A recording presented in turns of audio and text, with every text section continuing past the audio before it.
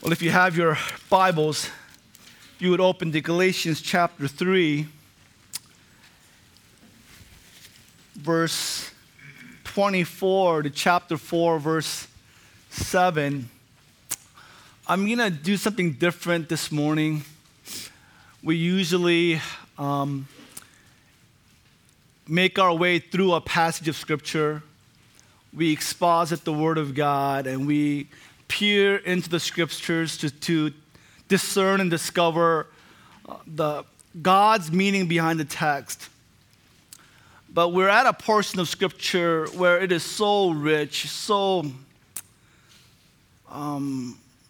heart-satisfying. I mean, it is so important in terms of our relationship with God that, especially with our time being pressed this morning because of the important remembrance of Christ through communion, we want to pause from our verse-by-verse study and take a topical look at our adoption as sons and God as our Father.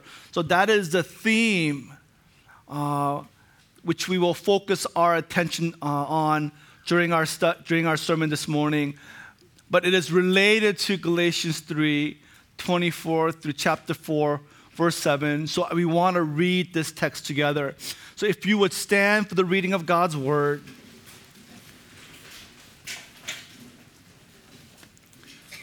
Verse 24, so then the law was our guardian until Christ came, in order that we might be justified by faith.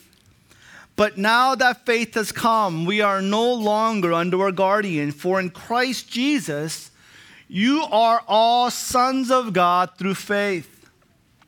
For as many of you as were baptized into Christ have put on Christ. There is neither Jew nor Greek, there is neither slave nor free, there is neither male nor female, for you are all one in Christ Jesus. And if you are Christ, then you are Abraham's offspring, heirs according to promise. I mean that the heir, as long as he is a child, is no different from a slave. But he is under guardians and managers until the date set by his father. In the same way, we also, when we were children, were enslaved to the elementary principles of the world. But when the fullness of time had come, God sent forth His Son, born of woman, born under the law, to redeem those who were under the law, so that we might receive adoption as sons. And because you are sons, God has sent the Spirit of His Son into our hearts, crying, Abba, Father. So you are no longer a slave, but a son. And if a son, then an heir through God. Please be seated.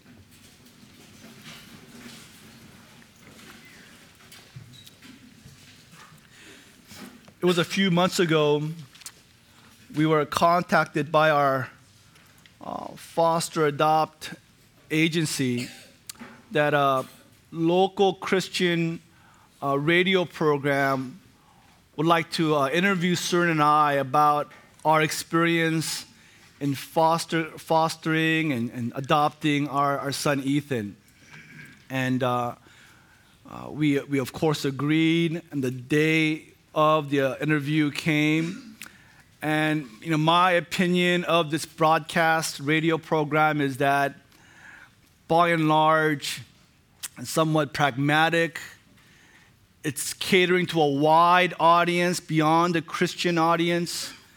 And at times, I've been grieved by their lack of consistency and fidelity to the Word of God.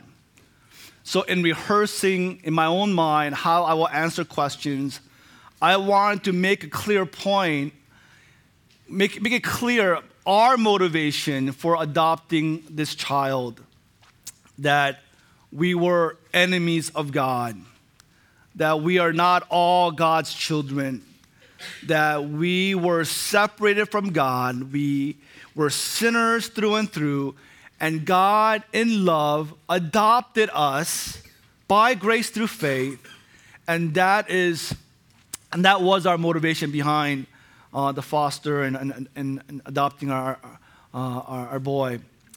I knew it'd be a little controversial, but I wanted to make that clear. And so in the midst of the interview, I had the opportunity to share that, how we are all enemies of God. We are not by birth children of God. Now, it could be my insecurity. It could be my pride. But I sensed over the telephone his heart closing. And I sensed him detracting away from interviewing me and more towards my wife. And subsequently, that interview was on their website, online to be heard. A few days later, it was removed from their website. Now, I don't know why they removed that interview from their webpage, but if it was my pure guess, it would be because I proposed this notion that we are by nature enemies of God. We are not God's children by birth. This is a common, pervasive view in the world, and sad to say, even in many churches. This is the Oprah Winfrey School of Theology. All right? This is the mindset of the universal fatherhood of God, that God is the father of everyone in the world, and therefore we are all brothers and sisters. The universal brotherhood of all mankind. That is a liberal teaching, that is an idea that is not found in the scriptures, that is not biblical whatsoever. God is our creator, but he is not our father. Now, the conservative wing of the Christian community, they are reacting to this liberal idea of the universal fatherhood of God, and reacting to this false idea. They emphasize God as judge, right? God as our king, our master, God who condemns sin, God who is transcendent, who is thrice holy. We have a master-slave relationship, and that is the essence of our relationship with God in reacting to this liberal idea. What does the Bible say concerning the world's relationship with God and our newfound relationship with God through Jesus Christ? We find that what the Bible says is so much more beautiful. It's so much more wonderful. It causes your heart to skip a beat. It causes one to lose one's breath. It causes one to, for a moment, at the very least, to forget oneself, to forget one's surroundings, because the idea of this is so, it gives a heart wound. It melts our hearts. The Bible teaches us, it's clear, Ephesians chapter 2, verses 1 through 4, it says that we were dead in our trespasses and sins. We were dead in our trespasses. We were dead in our sins, in which we once walked. We followed the course of this world. It wasn't just a passive way we were sinners. We were actively engaged in this deadness, this separation from God. We were not just separated from God, we were walking, we were running away from God. We were seeking to be far away from God as was possible because of our sins. We all once lived in the passions of our flesh, carrying out the desires of the body and mind. And then verse 4, we were by nature children of wrath, like the rest of mankind. We were children separated from God, destined for God's condemnation, like the rest of the world. Jesus, in his interchange with the Pharisees, particularly identifies the father of this world, the father of all who are apart from Christ. And he says, In John 8:44, you are of your father, the devil, and your will is to do your father's desires. So the only rightful father that can lay a claim on this world is Satan himself.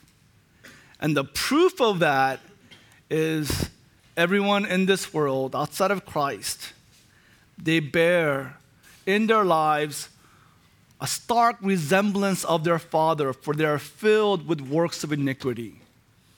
They're filled with slander, filled with all manner of evil, wickedness, sin, deception, because they are like their father, the devil himself. Sinclair Ferguson has said, there could be no more serious delusion for us to suffer than that we are naturally God's children.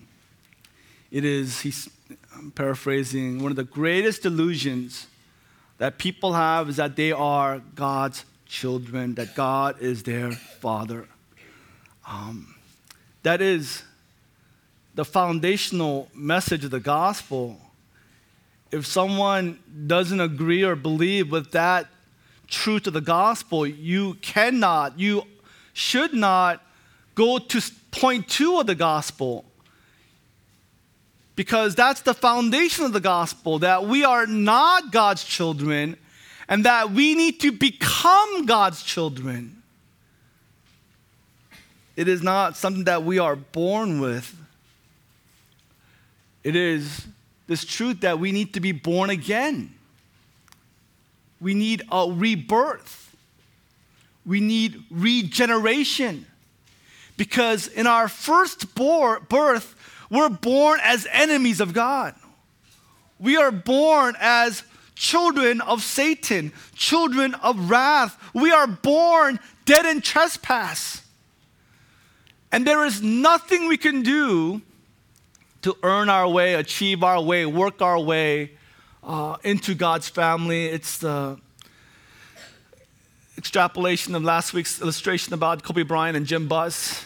Jim Buss is Jerry Buss's son, so though he had done nothing whatsoever, he has never made a shot, never rebounded, had an assist. He makes a decision for the next coach of the Lakers, and he inherits a portion of the team. Here's Kobe Bryant. After all that he has done, he inherits nothing. He has no say on the next coach of the Lakers. And if Kobe Bryant were to go to Jerry Buss, then how many more points do I need to score for me to have a say concerning this organization? How many more rebounds must I get for me to be part of your family? How many more rings do I need to win for me to have your name? The answer is, you can't. It is not possible. Entrance into our family is not earned, gained, or achieved. It is by birth. Likewise with God's family. In John chapter 3, here is this man named Nicodemus. He is a Pharisee. He is a man with every possible natural advantage. He is a Jew, a man who had studied and intimately knew the promises of God, the Word of God.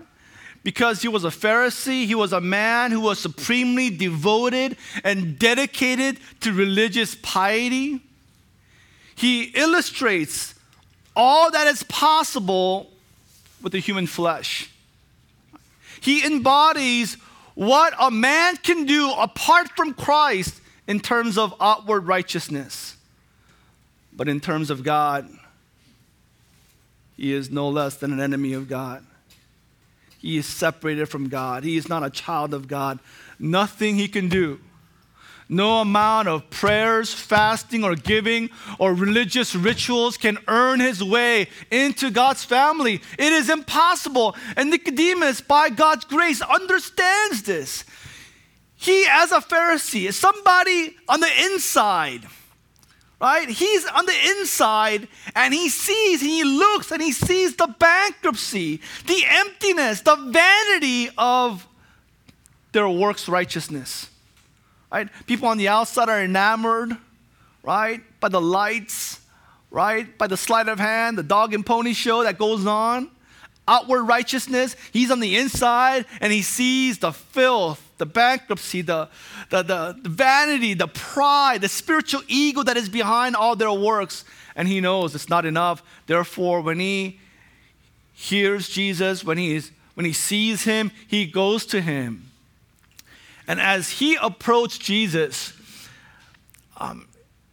there is no question here. Jesus answers his question. He knows. He knows what Nicodemus' question is. He answers him, truly, truly, I say to you, unless one is born again, he cannot see the kingdom of God. So by the answer, we know what the question is. The question is, Jesus, we know you're from God. We know you're from the Father, for no one can do these things unless he is sent from the Father. My question is, how can I see God's kingdom? And then Jesus says again, unless you are born of water and spirit, you cannot enter the kingdom of God. So the question is, I don't want to be just a spectator of God's kingdom. Jesus, I want to know, how can I enter into God's kingdom? How can I be a member of God's family? Our Lord's answer is definitive.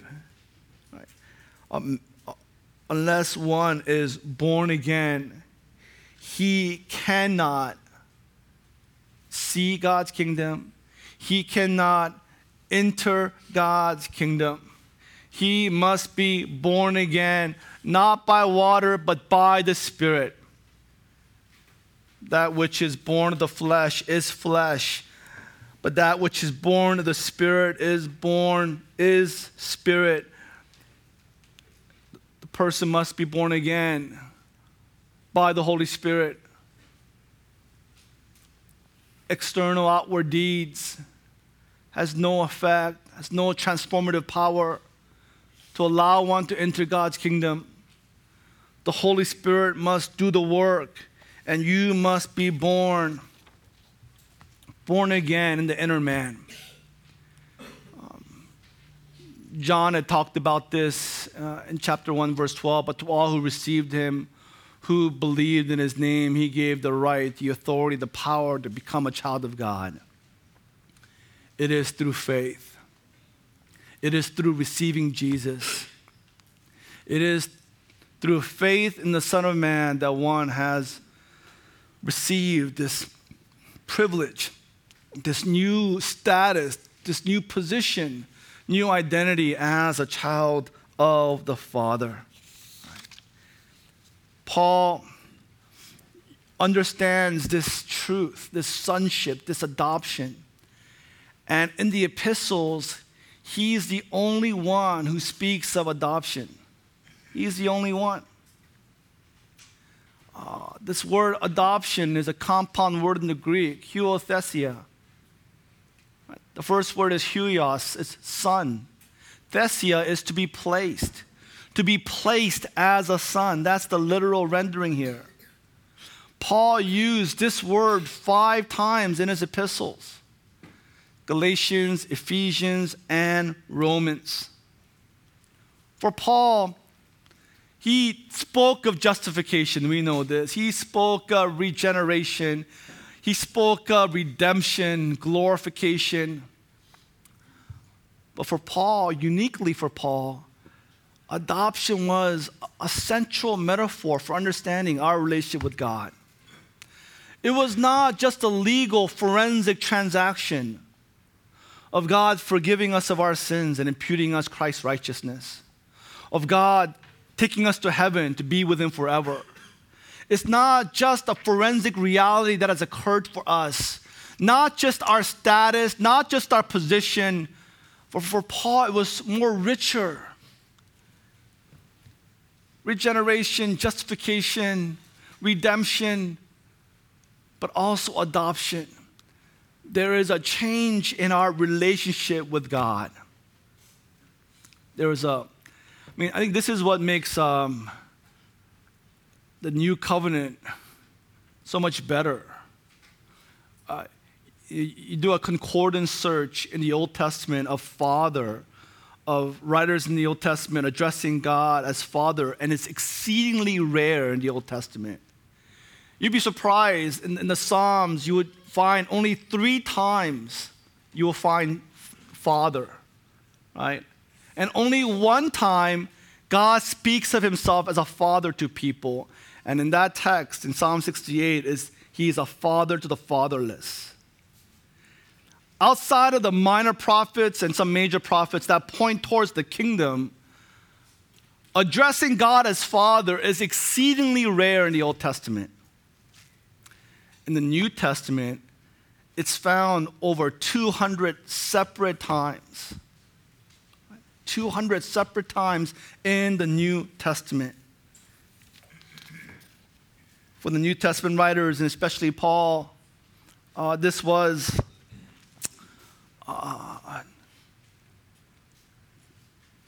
this beautiful gift that God has given to believers. For Paul, this was the central metaphor for Christians. John Murray said adoption is the apex of redemptive grace and privilege. Ritterboss said undoubtedly adoption as sons can be put on a level and mentioned in one breath with justification.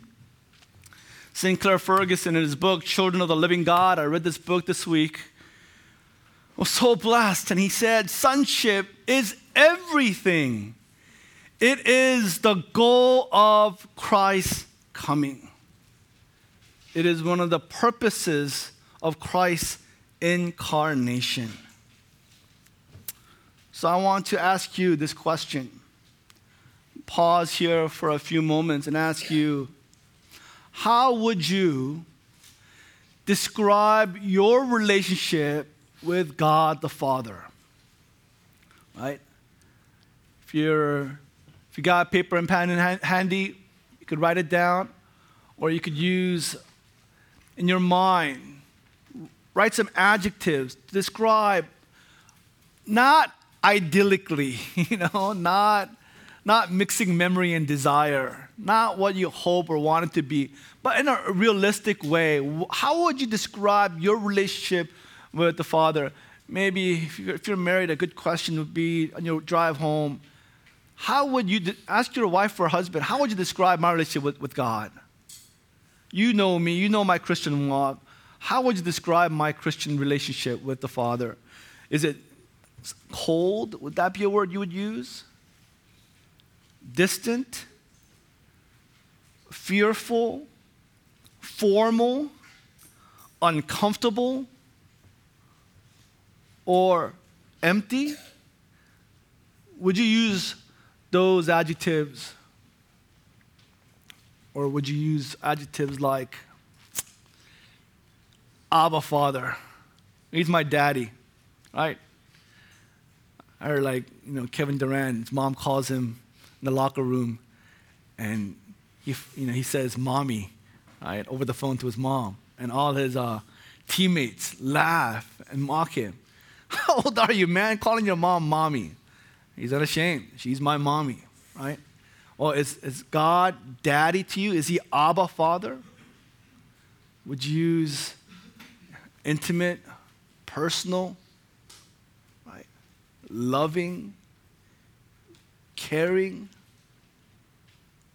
heartfelt, involved, faithful? Would you use those adjectives? The adjectives you use say more about your Christian life than anything else, right? How you describe your walk, really that is your Christian life. And that's not my opinion. What is my opinion worth?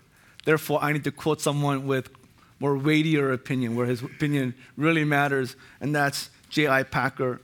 He wrote in his book, Knowing God, you sum up the whole of the New Testament teaching in a single phrase if you speak of it as a revelation of the fatherhood of the Holy Creator. In the same way, you sum up the whole of New Testament religion if you describe it as the knowledge of God as one's Holy Father. If you want to judge how well a person understands Christianity, find out how much he makes of the thought of being God's child and having God as his Father. If this is not the thought that prompts and controls his worship and his prayers and his whole outlook on life, it means that he does not understand Christianity very well at all. So because it is a relationship, no matter how much you know, how much you've studied, how many times you've read the Bible, how long you've been a Christian, if your worship of God, your relationship, your prayer to God, your walk with God is not informed by his fatherhood, and you as a child, then no matter what you say, you don't know Christianity very well at all. This truth that we are children of God is the heart of the Christian faith. And this is the work of the Holy Spirit. All right, twice in Romans 8 and Galatians 4, we will study this in 2 weeks. That is why God sent the Spirit. All right, God wanted to redeem us. God sent the Son to adopt us. And God sent the Holy Spirit to his sons to make us aware of his fatherhood, of our adoption, of being sons of God through faith, whereby we have this relationship with God not by works, not through effort, not through achievement, not through outward righteousness. We've been given this relationship by grace through faith alone, and that is the work of the Holy Spirit to make us aware of what we already have.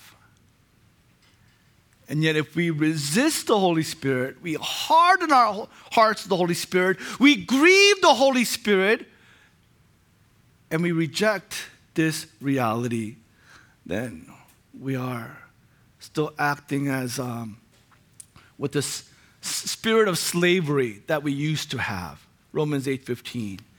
We have the spirit of orphans, John 16. Although we are believers, we act like we're not part of the family.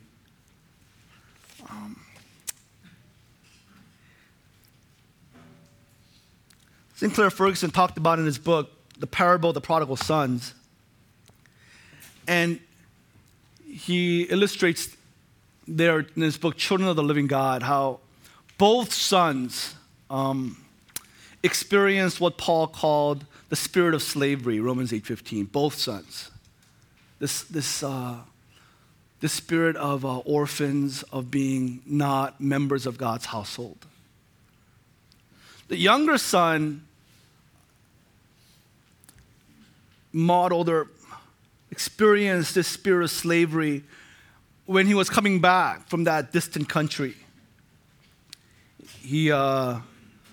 His internal monologue was, and what he said to the father was, "I don't deserve to be your son.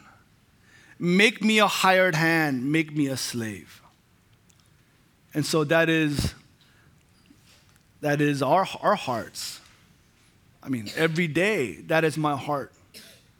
Because of our sinfulness, because of our weaknesses, because we're such failures, because we're so selfish and sinful, and the Holy Spirit, through the scriptures, makes us aware of our sinfulness, we approach God, and we are so broken down, we say, "I don't deserve this family.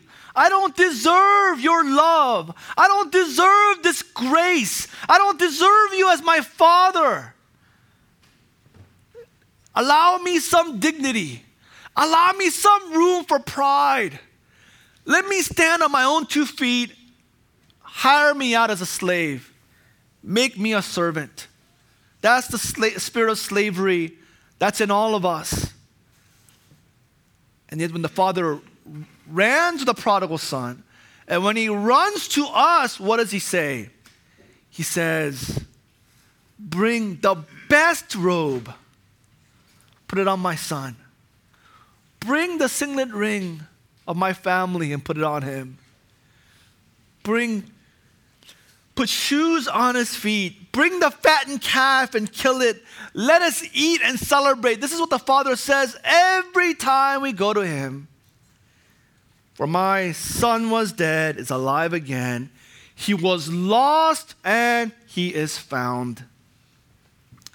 Ferguson said in his book, although this story is probably the best known and loved of all of Christ's parables, the lesson it teaches us as Christians is often overlooked. Jesus was underlining the fact that despite assumptions to the contrary, the reality of the love of God for us is often the last thing in the world to dawn upon us. As we fix our eyes on ourselves, our past failures, our present guilt, it seems impossible to us that the Father could love us. Many Christians go through much of their life with the prodigal's suspicion. Their concentration is upon their own sin and failure. All their thoughts are introspective because they are fixated on themselves. Their heart cry is not Abba, Father. Their heart cry is, Master, hire me out as a slave. Right? Keep me at a distance. I don't deserve your love. Let me just work for you as an employee because I can't take my eyes off of how sinful I am. Now, the younger son says, I don't deserve your love. The older son, the elder son, is in a worse condition. Right? The younger son is geographically far away, but at the instant when he saw the pigs, his heart was close. The elder son, geographically he was close, but his heart was in a distant country. His heart was in another universe. Younger son said, I don't deserve your love. The older son, what he was saying is, I deserve your love, but you don't love me. I deserve your love, but you don't love me. Luke 15:29. Look, he said to his father. It's a command. Look, all these years I've slaved for you, never disobeyed you, and you never. All right, I'm just going to stop right there. And you never. He's saying, look at all my works. Look at all my goodness, my righteousness, my obedience, and you've never expressed your love for me. I deserve your love, but you don't love me. I'm good, but you are unloving. This is far worse. Contrast the older son's spirit of slavery with Apostle John's spirit of sonship. The older brother says, look at me. Look at my obedience. Look at my righteousness. Apostle John in 1 John 3:1 says, behold, look, behold what manner of love that the Father has given us, that we should be called sons of God. Right? The older brother says, look at me. In relation to others, I deserve your love and you don't love me. The Bible says, no, look at the Father and his love. Behold, consider, be amazed that we who are enemies of God should be called sons of God. I want to bring this home, apply it to our hearts, let it marinate in our hearts so that it would help us to remember the cross in communion. We're going to go directly into communion with these closing thoughts. You know, one of my mentors in the faith is a man named Jack Miller. He's got a book called The Heart of a Servant Leader. These are letters that he wrote to members of his congregation, fellow pastors and missionaries. This is a book I take out and I read often. Such encouragement, spiritual encouragement that are in these pages. He began a ministry called World Harvest Mission, and they were teaching on sonship. And him and his wife, Rosemary, have a diagram, a chart, contrasting. He calls it the spirit of orphans, and I would say spirit of slavery. Same thing. Romans 8:15, we fall back to a spirit of slavery, which causes us to fear. When we have received the spirit of adoption as sons, when we cry out, Abba, Father. And he has these two diagrams, this diagram contrasting the mindset between these two. There are 9 of them. Share them with you, and we'll go straight into communion. We're going to run to the Father and ask the Spirit to make us aware of our sonship. The first difference is the spirit of slavery. An orphan feels alone, lack of vital daily intimacy with God. He or she is full of self-concern. The spirit of sonship has a growing assurance that God is really my loving Father. Spirit of slavery, anxious over felt needs, relationships, money, and health. Internal monologue is, I'm all alone. Nobody cares for me. No one has my back. I have no one to rely on, no one to trust in. I'm not happy. The spirit of sonship trusts the Father and has a growing confidence in his loving care. He's my Father. He cares for birds. He cares for flowers. How much more does he care for me? He's freed up from worry. The spirit of slavery lives on a succeed-fail basis, needs to look good and be right, is performance-oriented. The spirit of sonship is learning to live in daily conscious partnership with God. It's not faithful. The spirit of slavery feels condemned, guilty, and unworthy before God and others. The spirit of sonship feels loved, forgiven, totally accepted because Christ's merit really clothes him. The spirit of slavery has little faith, lots of fear, lots of faith in himself. I've got to fix this. I've got to work on this. I got to figure this out and solve this. Spirit of sonship has a daily working trust in God's sovereign plan for his or her life as loving, wise, and best. Believes that God is good. The spirit of slavery labors under a sense of unlimited obligation. Tries too hard to please God and others, therefore burns out. Spirit of sonship. Prayer is the first resort. I'm going to ask my daddy first. Cries out, Abba, Father. The spirit of slavery is rebellious, resists authority. Heart is hard, is not easily teachable. Spirit of sonship has strength to be submissive, has a soft, broken, and contrite heart, therefore is teachable. The spirit of slavery of an orphan is defensive. Doesn't listen well. Bristles at the charge of being self-righteous, thus proving that point. The spirit of sonship is open to criticism since he or she consciously stands in Christ's perfect righteousness, not his or her own. Therefore is able to examine one's own unbelief. 4 more, the spirit of slavery needs to be right. Has to be right, has to be safe and secure, unwilling to fail, unable to tolerate criticism, can only handle praise. The spirit of sonship is able to take risks and even fail. Since his righteousness is in Christ, needs no record to boast in, protect, or defend. The spirit of slavery is excessively self-confident or self-loathing. often discouraged, defeated, lacks spiritual power, spirit of sonship, he is confident in Christ and encouraged because of the Holy Spirit's work. Spirit of slavery tends towards an I can do it myself attitude.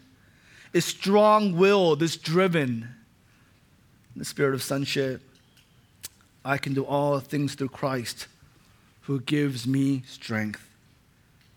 The spirit of slavery, unbelieving effort, relies only on his gifts to get by in ministry. The spirit of sonship, trusting less in self and more in the Holy Spirit, a daily conscious reliance. Which spirit is in your heart? The Bible is clear. Our experience is clear. Our physical birth, we were entirely passive in our birth. We were entirely passive. Likewise, in our spiritual birth, we are entirely passive. And in our sonship before God, our relationship with God the Father is passive as well. It's not works, but it's faith. Likewise with the Lord's table. I believe this is why the Lord chose the Lord's table as a reminder of his death, resurrection, ascension, and his imminent return. Because eating and drinking is passive. Tasting, right, involuntary. It's a passive experience. Right? Remembering is a passive experience. And thus, we are reminded of how the Spirit works. That our Christian life is not by that S called self-control. Our Christian lives is by that S called spirit control. It's the Spirit's work that makes us aware of our new relationship with God as our Father. At this time, we're going to transition into our Lord's table. We're going to sing 3 songs. We'll go right into singing. We have a special presentation for the first song. So we ask you, first time, just listen to these words. May it be the gospel being sung to you. Second time, we ask if you want to sing along, and it is you singing the gospel to yourself and singing the gospel to one another. During the second song, we ask you, anytime during that time, even towards the start of the third song, as you desire to go and take the elements there at the back of the room, also to my right as well. Again, it is for believers only. If you're not a Christian, we are thankful that you are here. You're welcome here. And we have a communion meal this afternoon. You're welcome to dine with us. But the Lord's table is for family only. It's only for brothers and sisters in Christ. Only for children of God. We ask that you would just observe and you would just be blessed by seeing this practiced in our spiritual family. If you are believers, confess your need for God and go to the Father and receive the cross, receive the gospel that He has given to you by taking the elements.